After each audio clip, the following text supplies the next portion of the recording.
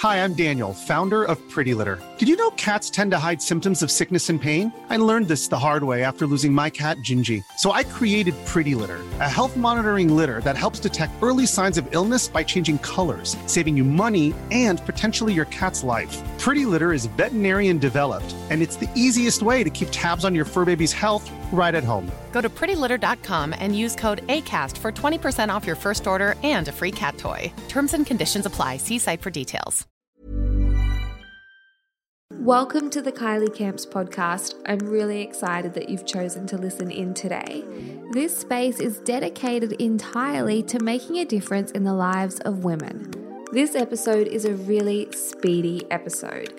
It's part of my FFT series, which simply stands for Food for Thought. These episodes will be between 5 to 10 minutes long, and I really hope you enjoy them. I would love to hear from you over on Instagram at Kylie Camps. So let's get stuck into this quick episode. Welcome to today's Food for Thought episode on habit change.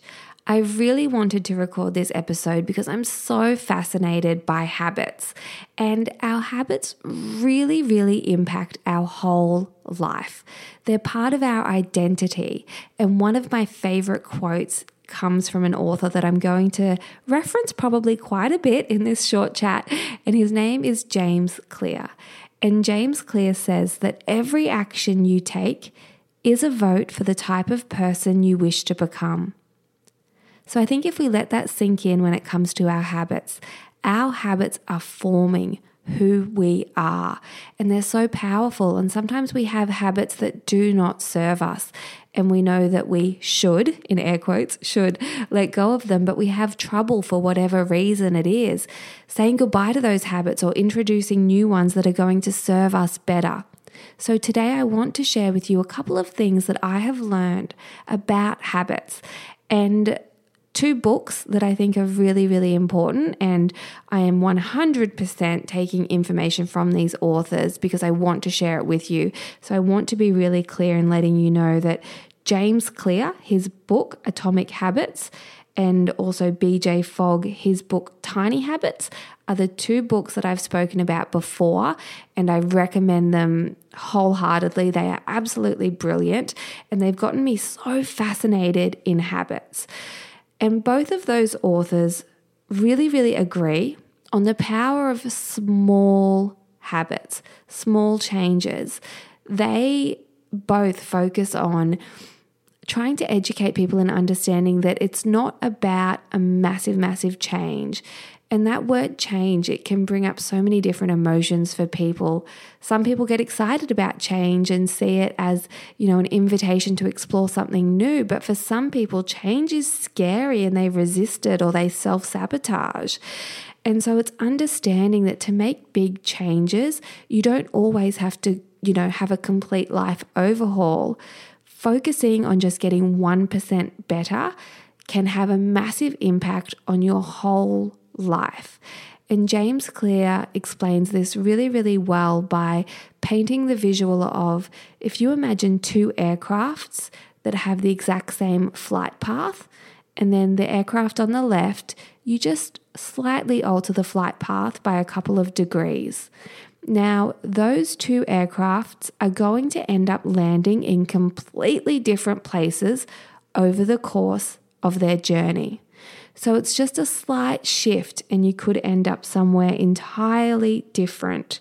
So keep in mind the power of getting 1% better rather than going, I need to change things 100%. Now, I really want to talk with you about BJ Fogg's Fogg behavior model when it comes to habit change, because I think understanding some of these guidelines is going to be really impactful. And these short Food for Thought episodes are just about providing you with a couple of nuggets of thoughts that might spark a bit of a change in your life. So firstly, it's really important to identify the motivation for habit change. What is the actual why of the habit that you want to either let go of or that you want to introduce? So rather than just going, oh, I really should exercise, it's getting clear. Why should you exercise? And exercise is it's a simple example that I think everyone can relate to, but getting really clear, what is the value that it's going to add to your life? Not just the ambiguous should or should not of introducing or letting go. So get clear on the motivation. Know your why. Know your purpose for the habit change. Next is to consider what sort of prompt you can introduce to help establish this habit. We all have habits that are so ingrained in us, from showering to washing our hands to brushing our teeth and flossing and whatnot. So understanding that you do have the ability to have habits on autopilot, but what sort of prompt can you introduce for a new one? Or what prompt do you need to let go of if it's a habit that you don't want to keep moving forward? So there are things that you can use as external prompts, like setting an alarm on your phone that will go off and remind you of the prompt. Or there are things like routine prompts, such as, placing your vitamins next to where you make your coffee of a morning. It's just because that's your routine. You do it every day. So adding that habit in there makes sense. And similarly, you can disrupt a habit by removing a prompt as well. Just like if you have, a food that you don't actually want to keep eating because it doesn't serve you or align with your goals, but you visually have it right in your sight, like in your line of sight, then that's a prompt that you might want to tweak because it's not serving you to have it there. And this leads into the next point, which is ability. You need to be able to do the actual habit. And ability, it means just that. Like, do you actually have the availability to create this habit? And also you can think about this when it comes to breaking habits. What can you put in the way? How can you add resistance? How can you taper down the ability that you have to complete the habit that you don't want to anymore? So BJ Fogg explains ability as a bit of an ability chain. And I love a visual, so it works really well for my brain. But he talks about if you have an ability chain, you need to identify what the weakest link is in that chain, because that's the thing that will determine how difficult it might be to establish the new habit. So things that you would consider in the ability chain include time.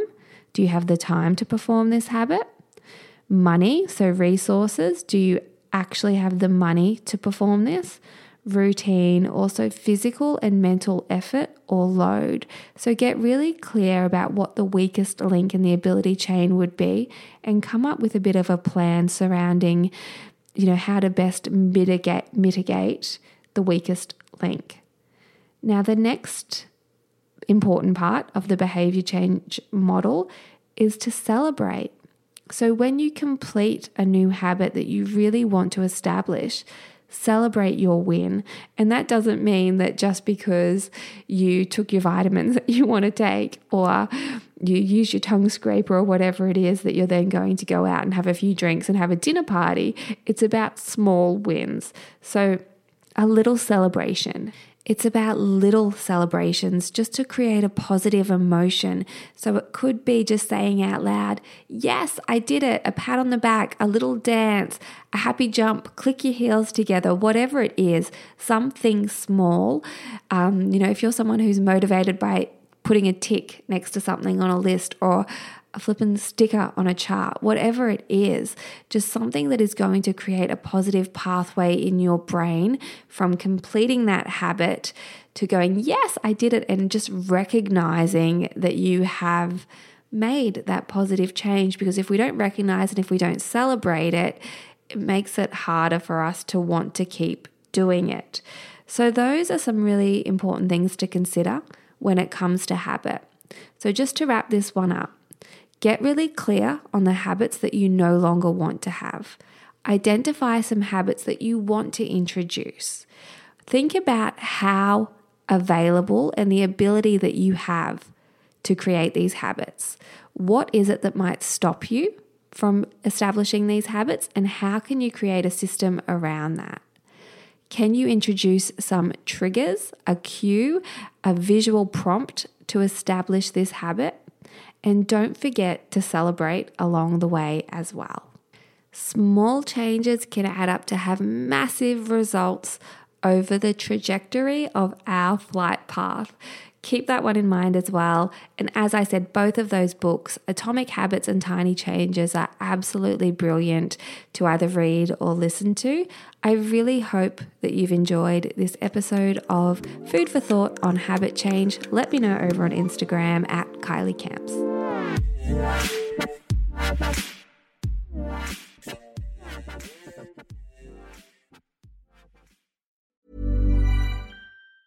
Planning for your next trip? Elevate your travel style with Quince. Quince has all the jet-setting essentials you'll want for your next getaway, like European linen, premium luggage options, buttery soft Italian leather bags, and so much more. And it's all priced at 50 to 80% less than similar brands. Plus, Quince only works with factories that use safe and ethical manufacturing practices. Pack your bags with high-quality essentials you'll be wearing for vacations to come with Quince. Go to quince.com/trip for free shipping and 365-day returns.